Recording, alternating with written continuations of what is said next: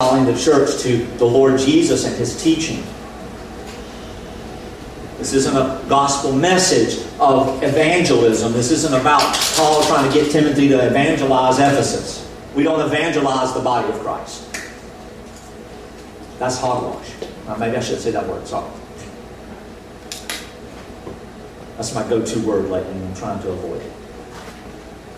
It's misplaced. Are there lost people in the church? Absolutely, always.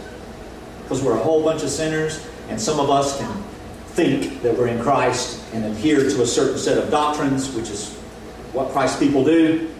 It's part of being a buttress of the truth. We uphold the truth of Christ, the right gospel, the one and only gospel, but we also live in a manner worthy of the gospel.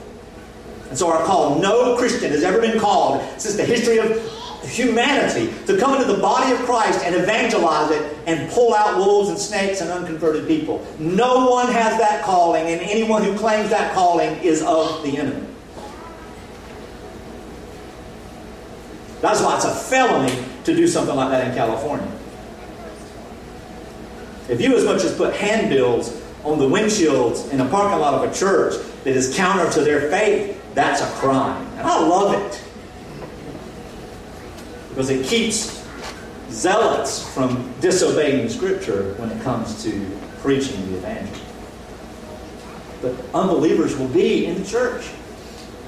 There's no way around it. They're going to be there. What is the remedy? Learn the Word of God. Walk together. What a greater joy for someone to come and confess to us one day. You know, I just never saw and rested in the work of Christ until this sermon. And the Lord just opened my eyes today. Praise the Lord! It is about thanksgiving and reconciliation. We have nothing else to do there. Nothing. That person does not have to confess anything, does not have to say anything, does not have to evaluate anything, does not have to go through the last 70 years of their lives to come with a list of things they have not done, a list of clothes they did not wear, a list of food they did not eat.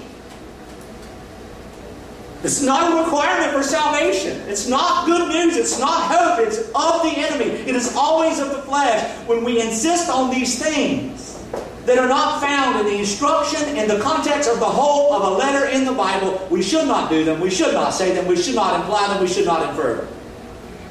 And by the love of grace and the love of God, we should never burden the conscience of another human being with that which God has not commanded.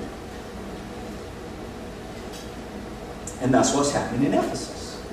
What's going on, James? No, this is what's happening in Ephesus. This is what Paul is writing to Timothy about. He doesn't detail all this false teaching anywhere, nowhere. He doesn't care. Why? Because it's worthless. We have an entire generation of lunacy running amok in our world today in the name of warrior for Christ, saying, let us show you all the wrong. Get over yourselves. It is arrogance. And beloved, I've been there.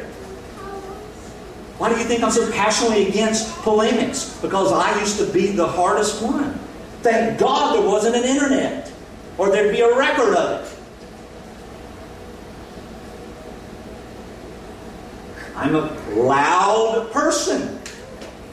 And I've pointed my fingers at people's faces, and I've spoken very loudly with a smile. Because I'm angry, sometimes I smile. I have been loud in public with people who were acting foolish, saying dumb stuff. I could probably teach a class on how to be a wicked soapbox preacher. Started my ministry as a young man on the streets.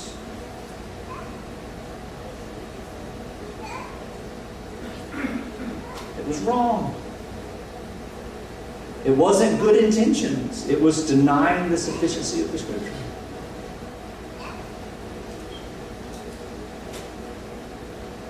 Just like Peter did. Just like several of the disciples did. When was that? When they didn't believe Christ and walked away. When they said, no, you don't have to do that. See, we forget that the Scripture is not what's written. The Scripture was written down. but it walked with the earth. Jesus is the Word of God. Jesus is the gospel. And then He, God, put it in the hearts of the apostles to secure for us so that we could walk with Him too. Jesus Christ died to satisfy the wrath of God for His people, the church. That means the gathered ones. That are together. There is no church where there aren't the prescribed, expressed order found in the New Testament. 10 people doing a Zoom call is not church. It's 10 Christians doing a Zoom call to the glory of God, and Christ is together with them, but it's not church. It's not the church.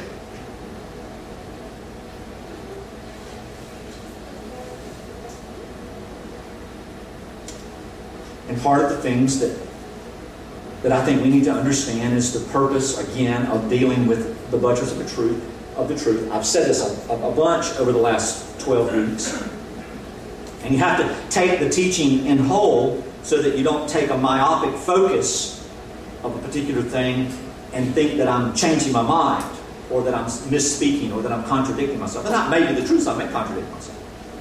But my intentions that are running up here, I've got about 14, 15 sentences in my head right now that I'm trying to hold so that I don't forget them as I continue to speak mindlessly right now out of my mouth. I'm not aware of what I'm saying, I'm just saying it because it sort of flows out. It's like you got a faucet and then the side of the barrel it blows. And it's wet, everything's wet. That happens sometimes.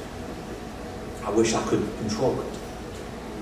But Paul says in 1 Timothy 3 that the church is the pillar and the buttress of the truth, and then he expressly deals with this amazing little hymn type thing about who Christ is, and His incarnation, and His life, and His death, and His resurrection, and His ascension, and His promise to come. And it's just this neat little picture of the person of Christ. It's not sufficient to say that's the gospel, but it is the gospel because it points to Christ. Is it the whole gospel? Absolutely not. But it is good news. It is hope. And it's written to believers who know the context. Somebody could say something about Christ and the whole assembly could say, amen. It is so. Why? Because we know the whole thing. We don't have to get into every jot and tittle of every expression of every theological thing. And that's one of the reasons why it's so difficult to follow along in the shepherding as a believer when you're not in the church every week. And that's why it's immensely devastating to our mental health and our emotional health and our physical health and our spiritual health and everything else when we walk away, and that's hyperbole, but when we walk away just flippantly from being in the assembly. And I would, if I were a betting man, I would bet that most people who don't attend on a regular basis don't even listen to the subsequent messages that they miss. So they come in here 3 weeks later, and then they don't even know what's going on, and then they go, oh yeah, praise the Lord, I know you don't like Taco Bell, and that's all they're able to listen to, but it's the only thing they're disciplined to hear. It's the silly little things that I say. So today I want to talk about the grace of church discipline. Church discipline as what we've been defining as a means of grace. And we've talked about it a lot, but here's an area that we haven't talked about. And some of you, not just one of you, but many of you have come to me over the last 3 or 4 months and have made a concern known to me that you don't know how to approach or to relate to those people who have been disciplined from our midst. And I started to think, wow, what an assumption on my part that everybody understands that. Because it depends on how we read 2 Corinthians or read 1 Corinthians, we see pretty clearly, right? Throw his body into the pit where Satan can tear him up. I got that.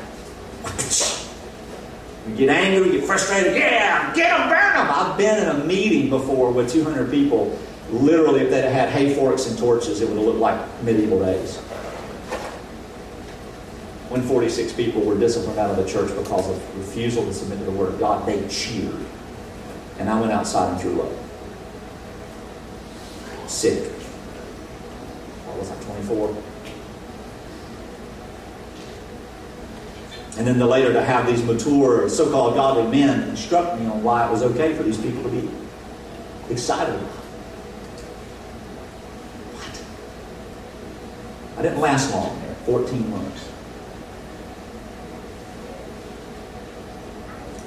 The church discipline. What does it mean? Discipline. It means what? Correction? Training. There's a good word. And we've talked about this already in the letter to Timothy. Positive formative training. That's discipline. I mean, I've been working out more in the last few months, just trying to get my arthritis under control and different things and injuries that I've learned. If I work out a little bit and I do a little bit of weight training, it helps. That's training. That's discipline. Why is it discipline?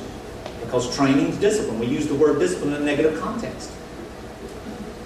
I was thinking about music last week or the week before a lot, and how music is so imperative in our lives in many different ways. And I thought to myself, we hear dum.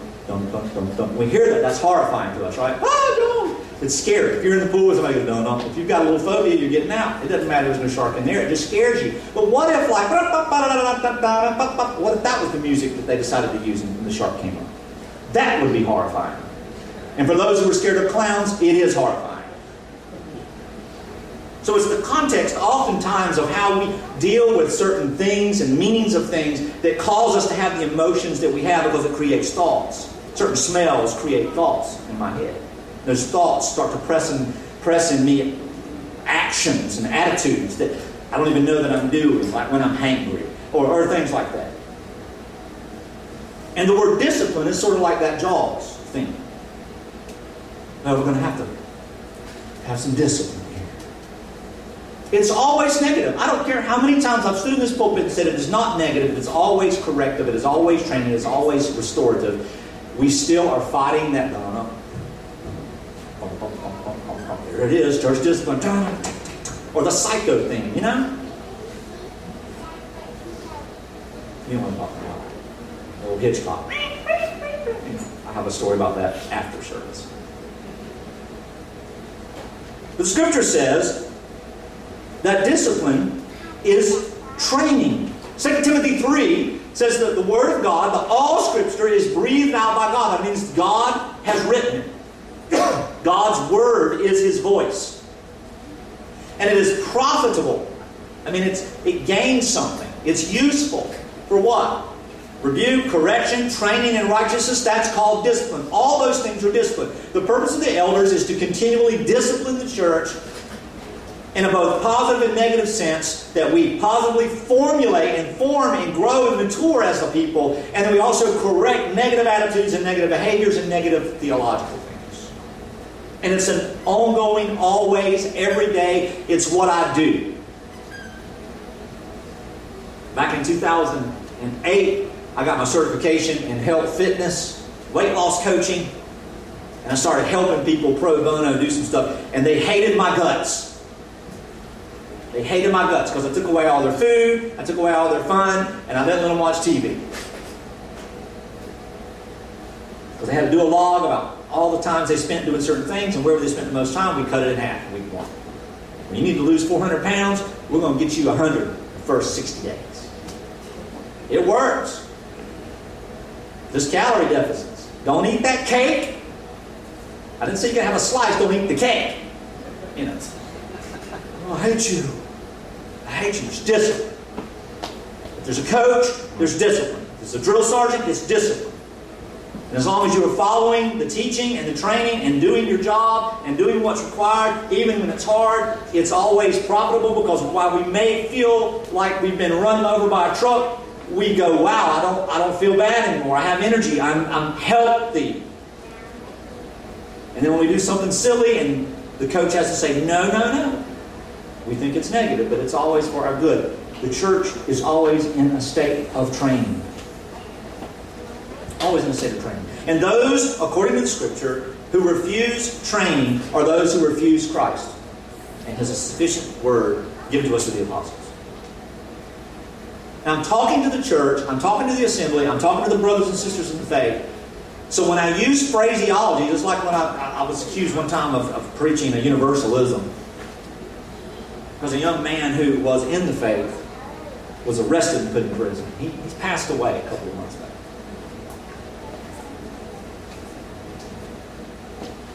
And the advice I gave him when he was incarcerated is you just got to seek after the Lord. You just got to seek the Lord. Because those who are in Him, those who have been born of God, seek after Him. And when we don't, we're called back to seek Him, aren't we? Our good Father. Somebody heard an audio clip of that. See, he's a heretic. Well, if I'm a heretic for telling the people of God to seek after Him, then call me such. Because that's the Father I know from the Scripture. Those who refuse it, who refuse training, the positive or the negative, and the correction, etc., according to the Bible, are to be put out of the lives of the local church and the body and the lives of its members until they come back willingly to be submissive to the instruction of Jesus Christ.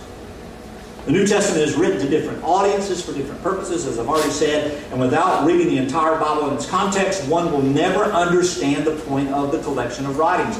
They won't see it. Ephesians chapter 4.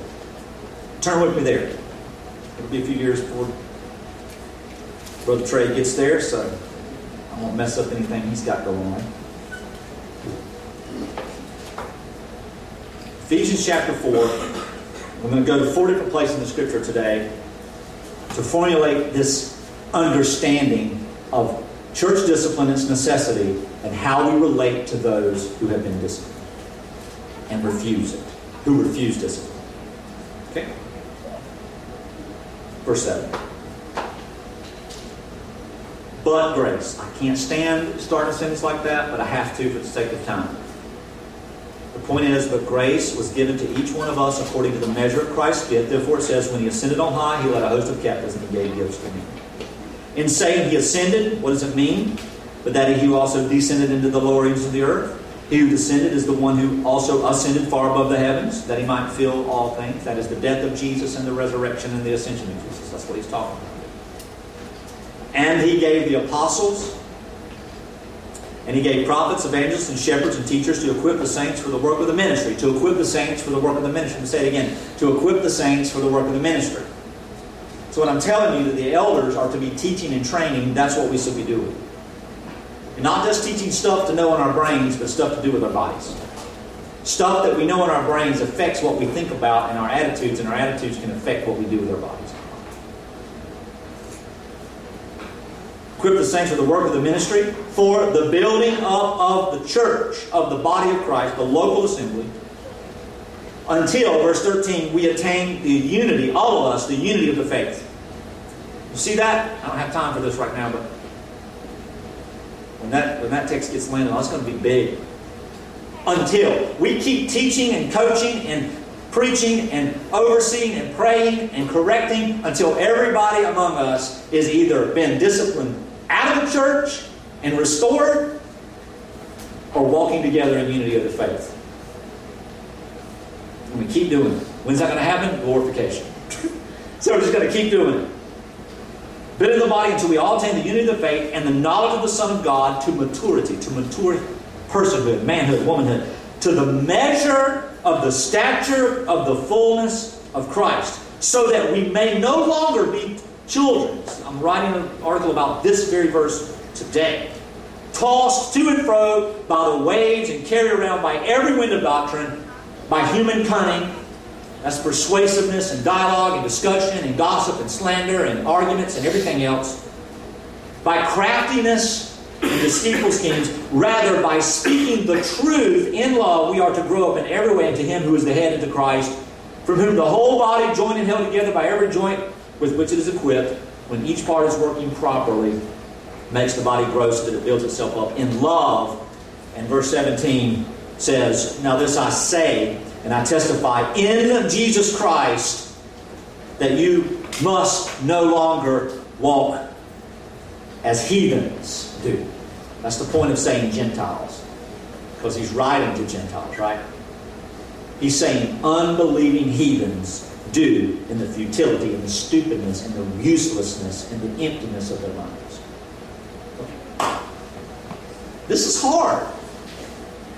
This is hard to swallow. Because this is where the American church really thrives. Oh, preacher's going to stomp. He's got the boots on, but he's going to stomp my feet. It's going to feel good and bad at the same time, but I'm going to walk out. I'm going to get some things straight. That's not the point of this teaching. That's not the point of this. Paul wrote this letter to encourage and to build and to equip and to instruct the church for her joy. And the way most Christians walk around in their horror, fear, terror, suspicion, paranoia, and everything else, they have no joy. And I don't want to hear the gospel they're talking about. You just need the truth. You'd be happy like me. God bless you. No, thank you. I'll eat at home.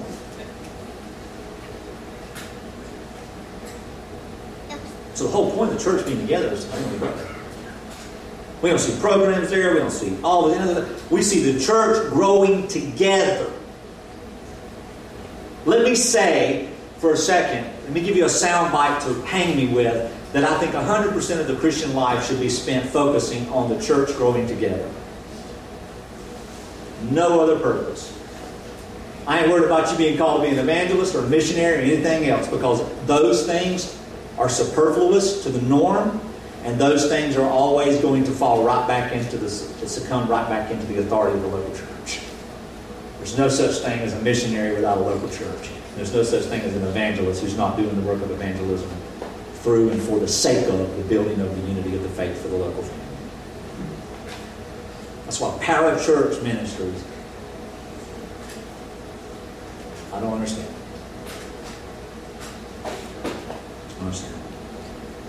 And so if that's the truth, and if church discipline is the primary point of the church in instruction, then it is a vile wickedness to let the church exist without corrective instruction, without training, isn't it? An elder without training is nothing. A church without training is dead. It's a dead faith. I got me in Jesus. Well, I'll see you in heaven then. Goodbye. It's worthless. No love. 1 Corinthians 13 being fulfilled. No nothing.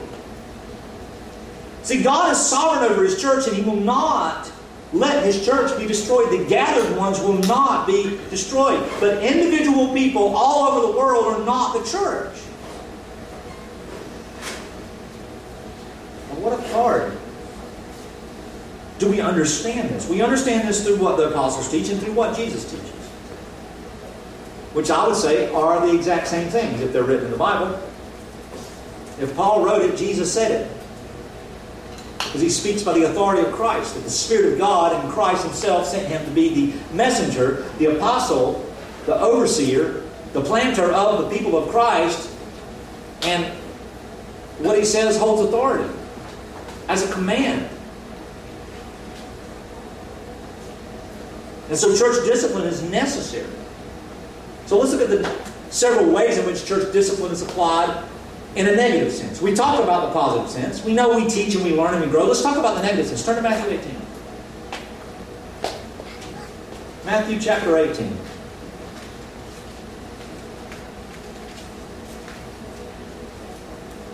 That's as familiar to most people in evangelical America as Ephesians 5 is to a men's ministry. Oh, my joke.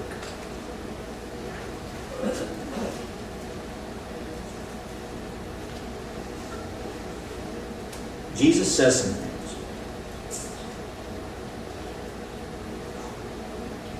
Jesus says a lot of things.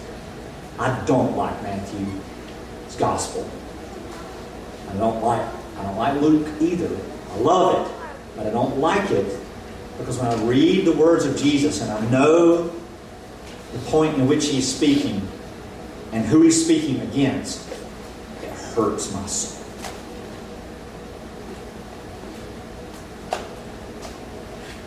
In the very beginning of this chapter, he's in the middle of some teaching, and he talks about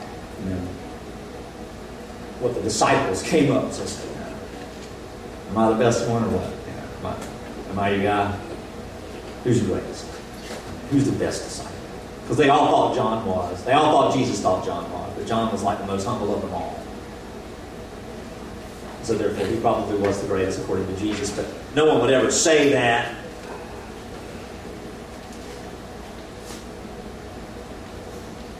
But Jesus tells them, He says, unless you change your mind and become like, that's a simile. He didn't say be a little child. He said become like a little child. How's that in your brain? In your thinking? In your dependence? You will never enter the kingdom of heaven. Now see, we can put all these things together. We saw what he talked about Nicodemus, right? How does that work? The Spirit of God breathes life into you. It's pretty effective, right? Ooh, breezy. Whoever humbles himself like this child is the greatest in the kingdom of heaven. Nobody wants to be a child. I'm sure we've all had those moments when we were at the precipice of growing up and I wish I was little again. The time we start talking, can't wait to be 20. Can't wait to be 30. Can't wait to be, wish I was still 30. I wish I was still 40. You just hold on. Nobody wants to be a child again. And whoever receives one such child in my name receives me. But whoever causes one of these little ones who believe in me to sin, it would be better for him to have a great stone, a piece of brick, rock, concrete tied around his neck and drowned in the depths of the sea. Well, isn't Jesus a loving little man? You mess with any of my children? You cause them to fear. You cause them to cry in unbelief. You cause them to shudder in horror, wondering if I have saved them in my promise. It'd be better for you to die in the sea. And fishes eat your corpse. I mean, this is what Jesus said to these people. Oh, this isn't little G-rated here. No, it's not G-rated. It's big G-rated. It's God-rated. This is the wrath of God. This is the love of God. That was stupid, but it worked, didn't it? I really like what said big G-rated. I like that. That's all y'all remember, right? And then he goes on. This is the same teaching. Woe to the world for temptations to sin. For it is necessary that temptations come. This is happening, y'all. But woe to the one by whom the temptation comes. In California, there was a context in which I always had to go to for this. Because in certain pockets of the region of the East Bay, there was always this evangelical hatred. I hate that town over there. Y'all live there. You know what I'm talking about. Yeah, we know who he's talking about there. Those people tempt me to sin every day. To kill them. I mean, hatred. But it more so includes the context of how we cause each other to stumble in the faith. Because what's the context of this conversation? Which one of us is doing the best job for you? Which one of us has it all right? It's me and the Jesus. You can tell me. I will say that. I love all my children equally. You catch that. It's not talking about debauchery. It's not talking about sexual immorality. It's not talking about thievery. He's not talking about hurting people and murdering people and blowing things up and being radical. He's talking about people who are arrogant. People who know that they are right by the grace of God. That's the Pharisee. I am right by your grace and power, God. Thank you. Versus the publican. Satisfy your wrath for me, please, oh God. Just give me mercy. Mercy. Woe to these through whom temptation comes. Temptation to doubt whether or not Christ's work is sufficient. Temptation to doubt whether the Spirit of God has taught you something, even if small and simple. Temptation to doubt whether or not there is hope and sufficient prescription in God's Word to settle differences. Temptation to doubt whether or not I should keep my mouth shut or gossip and slander in the name of truth and calling out evil. If your hand and your foot causes you to sin, cut it off and throw it away. This isn't a command. This is an illustration. Jesus and the apostles taught with illustrations just like I do. For it is better to walk in lame or crippled into life than to be thrown into eternal fire with both hands and feet. And if your eye causes you to sin, tear it out, throw it away. For it's better if you enter life with one eye than with two eyes and be thrown into hell. See that you do not despise one of these little ones, one of these weak. That's why I love when we see Jude, and he says, be patient with those who doubt. Be patient with the theologically inept. Be patient with the fearful. Be patient with the mindless. Be patient with those who are always seem to be in turmoil. But instruct them in the ways of truth and in the ways of attitude according to truth and the ways of intimacy according to the gospel. Instruct them in ways where their peace will be beyond comprehension. That they will be thankful for the intimacy of grace. Well, I'll tell you, do not despise these little ones. I'll tell you that in heaven, their angels always see the face of my Father who is in heaven. What do you think? Jesus asked the question. If a man has 100 sheep, and if one of them gone astray, does he not leave the multitude of the 99 on the mountains to go search for the one that went astray? Does he not do that? And if he finds it, truly I say to you, he rejoices over it, more over than over the 99 that never went astray. Instruction. See, Jesus is talking about church discipline. He's talking about instruction. He's talking about what he's about to talk about. And he's saying when one wanders off, we just go after them. How do we do that in the context of the local assembly? We come together in the assembly. We say, you cannot not be here. That is step one. Step two is you cannot decide what you will and will not obey according to the Bible. That is step two. Step three is we plead with them and love them to be united with us. And when they refuse the simple, gracious, loving, kind, careful, gentle caress of Jesus Christ, their Savior, they have rejected Him. No matter their theological positions. I want your eternal life, Jesus, but your breath stinks. Get away from me. Give me the ticket to heaven, but can you please get your feet off my couch? See how silly that sounds? That's what it's like. If a man has 100 sheep, he goes after, he celebrates the one that went astray. We go and we celebrate the one that goes astray. When they hear the words of God, why do you think Jesus uses this illustration here about being sheep and a shepherd? Because in John chapter 10, he explains it so clearly as to what he's talking about. The voice of the shepherd, the sheep know, hear, listen, and follow. Do we like it? No. Do we always do it immediately? No. Delayed obedience is no obedience. But our Savior is not standing there with a whip, beating us back into the fold. He's already taken the whip on himself. He's standing there like the Father in Matthew or Luke 15, as we see, looking for us. And those who refuse to come to the Father, I guess they weren't sons. It's beautiful. So it is not only the will of my Father who is in heaven that one of these little ones, so it is not the will of my Father who is in heaven that one of these little ones should perish. My children will not perish. So what happens when a child goes crazy? We put it in timeout. Why? So that it can calm down and enjoy fellowship together.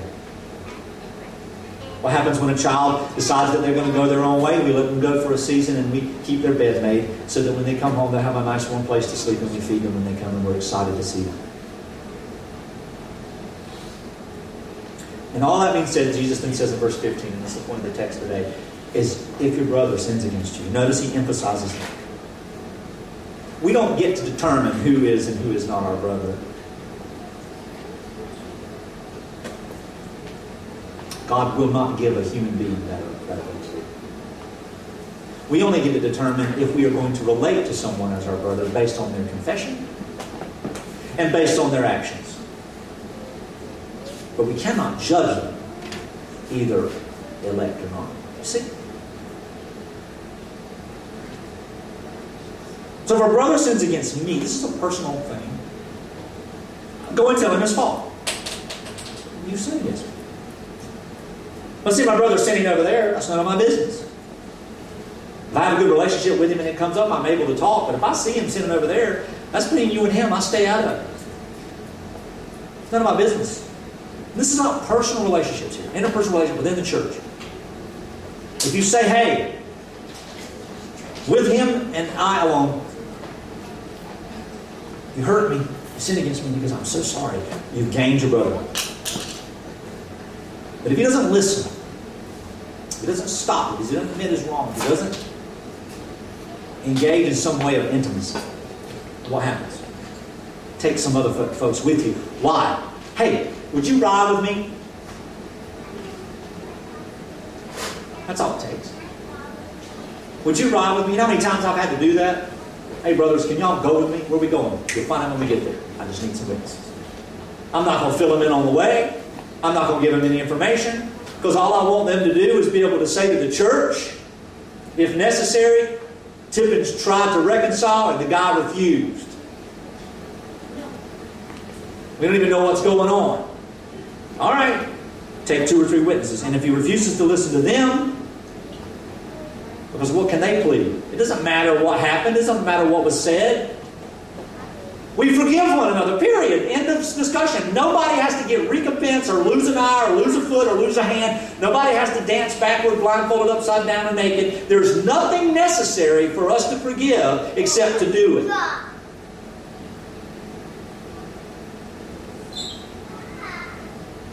And so the witnesses then say what? Yeah, you just have to listen and repent. And if they do not do that, take it to the church. And if the whole church can't convince them to repent, you notice we're not talking about what happened. We're going to deal with the attitude, the actions. That's it. Then the church is to treat him as a Gentile and a tax collector. That's all I'm going to deal with right there. And I know we're running late, but I got a few more things to say. Here's the point. What does it mean to address someone as a Gentile tax collector in a first century Palestinian Semitic culture? To treat them as an enemy of the cross. How would you treat an enemy of the cross? Would you be vitriol? Would you be violent? Would you be belligerent? No, you'd be compassionate. But are you going to bring them in for Bible study? Are you going to bring them in for fellowship? Are you going to eat at their table? No, you will not eat at their table. Because they refuse intimacy with one of us. They refuse intimacy with all of us. I can't put my hand in your living room on the left side and eat with you if my right hand is not welcome. That would look funny. Well, James, if you could just cover your hand with a bag, you're welcome to visit.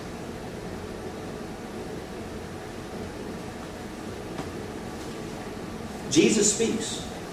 This is about someone sinning against us personally. This is about us reconciling according to grace. This is the only manner that it can be done in individual sins. The treatment is clear. We treat them as a Gentile and a heathen or a tax collector, someone who would be vile, be unwelcome. But we do it in a gentle way.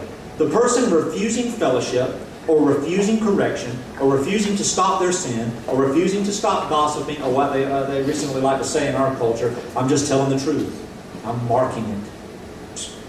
You're like a dog marking a tree is what you are. They're to be cut off, and this is a picture of what it's like to be cut off from Christ. There's a taste of the pain of being isolated. We go to 2 Corinthians chapter 2. The disciplined person there is what? He's told to let them feel the pain of their sin. If a person who refuses correction desires to be under the teaching of the Word, they need to repent and make peace with the body of Christ and submit to the teaching of the Word of God. And I have seen some pastors who say, well, a disciplined person can come in 10 minutes late and leave 10 minutes early. They'll sit at the back of the room because I don't want to upset the I don't think that. I think they're just not welcome.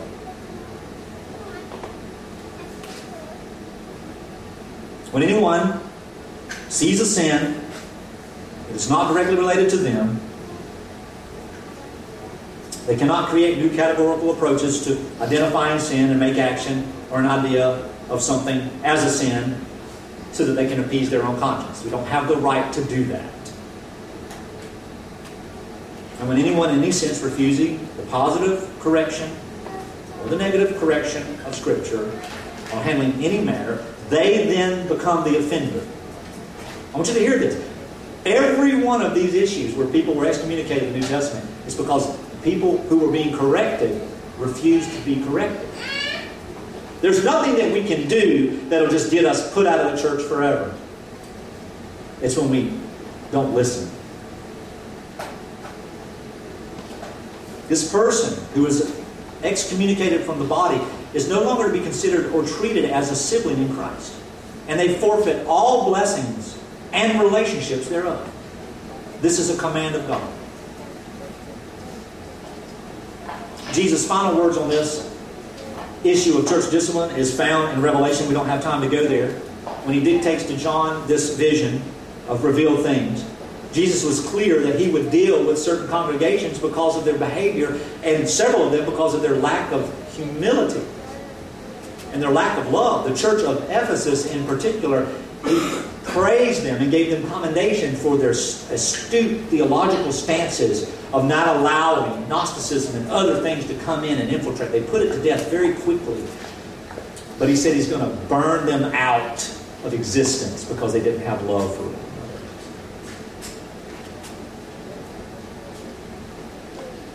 As the buttress and the pillar of truth, remember, I'll say it again for the third time today, it includes living rightly according to the Bible and dealing rightly with conflict, in addition to correcting falsehood and error in theological things. Rome had their own problems, didn't it? Chapter 16. People were leading others because of their theological position. They were leading others to act in a manner unworthy of the gospel. It's like somebody saying, Sister so-and-so thinks that faith means this, and I'm going to tell everybody not to come to church until she gets that right, or they publicly shame her. Well, guess who's the sinner in that situation? The woman who doesn't have her doctrine right, or the person talking about her? The person talking about her is a sinner.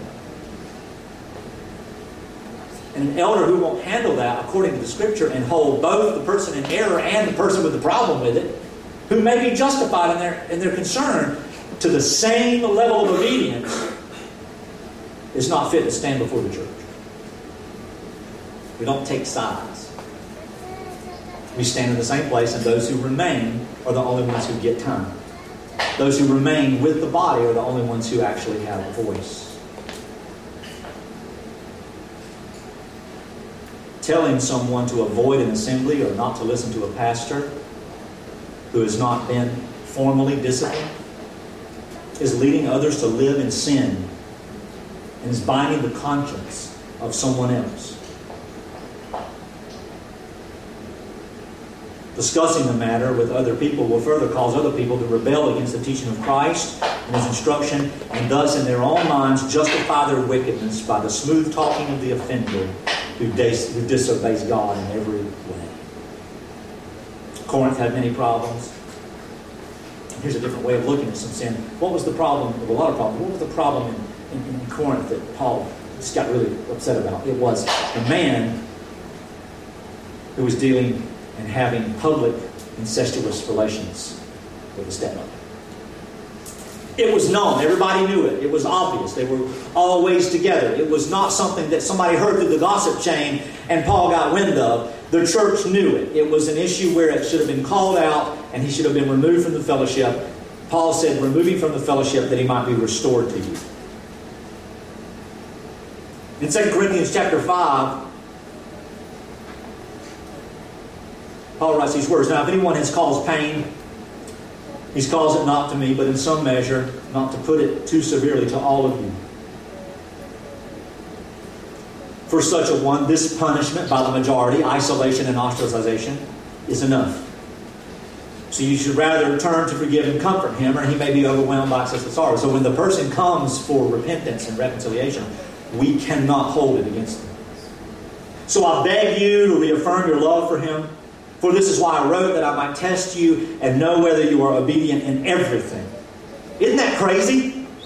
What is Paul's concern? That the church obey him in everything, explicitly about dealing with relational problems and sin in the church and restoring this wicked man. You know what that does? It makes us to be like a child and swallow our pride and to be humble.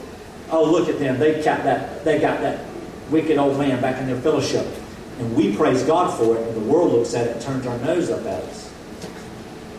Spiritual elites turn their nose up at us for reconciling. But is that not the picture of the gospel? If anybody's got a reason to turn their nose up, it is not the Lord Jesus.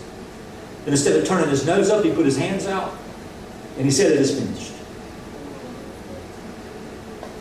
Any love or any interaction with a disciplined person should be when repentance is sought by them and only to reconcile this person to unity with the body at large.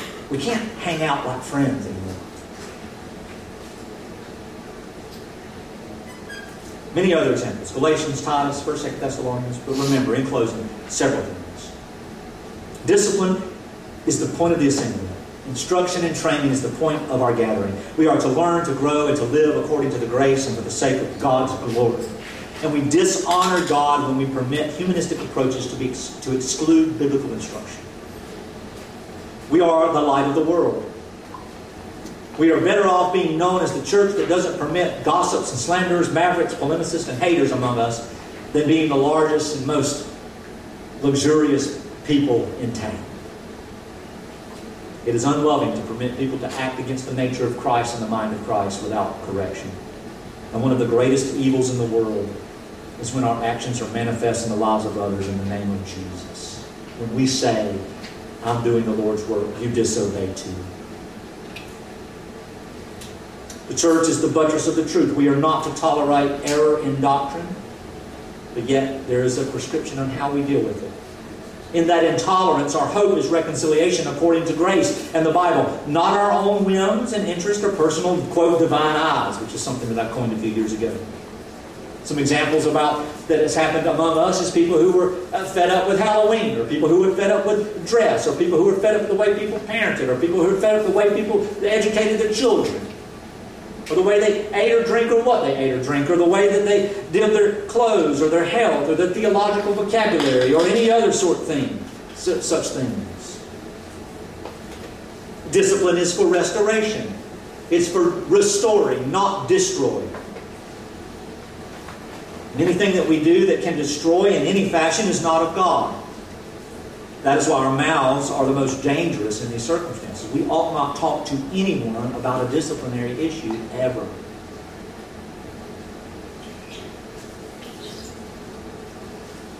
I saw a screenshot this week that was sent to me about a man who claims to be doing the divine work of God by calling out problems with another pastor who's a friend of mine up north. And he said he had the right to say what he said about this man because it was true and that God had called him to out him and to avoid him. That's not true. It's a lie. It's a lie from the enemy. This man is not, has not, nor ever will be in a good church unless God restores his mind. Because he's lost it. And secondly, the very thing that he said was in violation of the very thing that's commanded of him as a believer. He doesn't have that authority. It's blasphemy to say I'm doing the Lord's work when I'm actually doing the devil's. The church must be pure.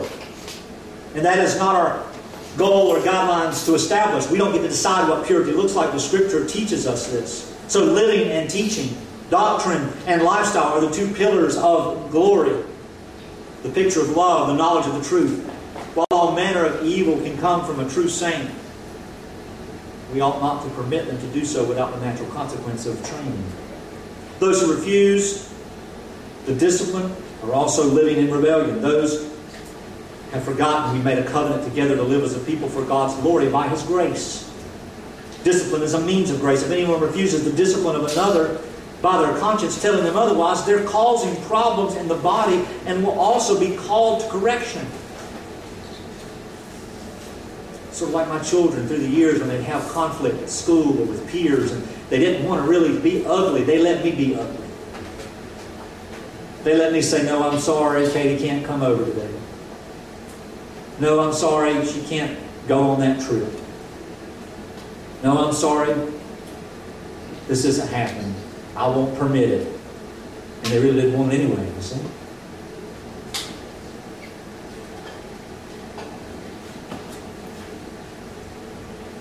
Societal sense of church. There's a societal sense in which church discipline operates, and it must be felt in order for it to be biblical. We are a people, not a place. When someone refuses the manners of life together, they can't get together until they repent. Severity is not the point. Soft and painful sobriety is the point.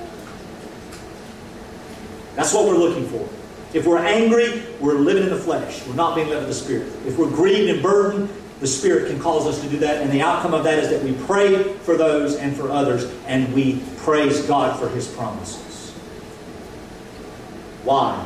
Because this is the picture of grace. This is the picture of the life of Jesus, the one who has bought us with His blood. Preaching Christ is about what He has done, and preaching Christ is also about what He has said to do. We don't get to conflate the two as a means of salvation. Only one will save us, and that is the work of Jesus.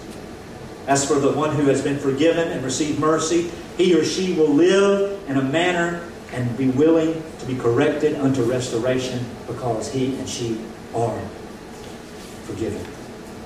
Those who never seek to be restored, to be with us, according to John, are to be understood as never to be of us.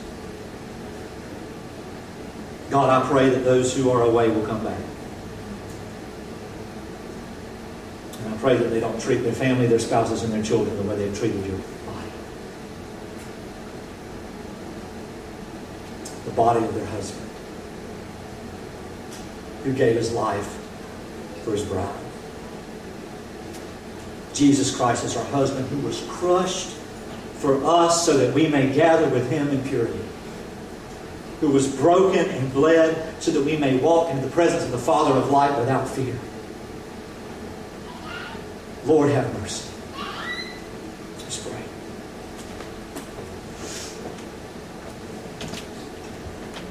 Lord, the severity of these truths often cause me pain, but Lord, in the midst of it, I know that it is not me who has to deal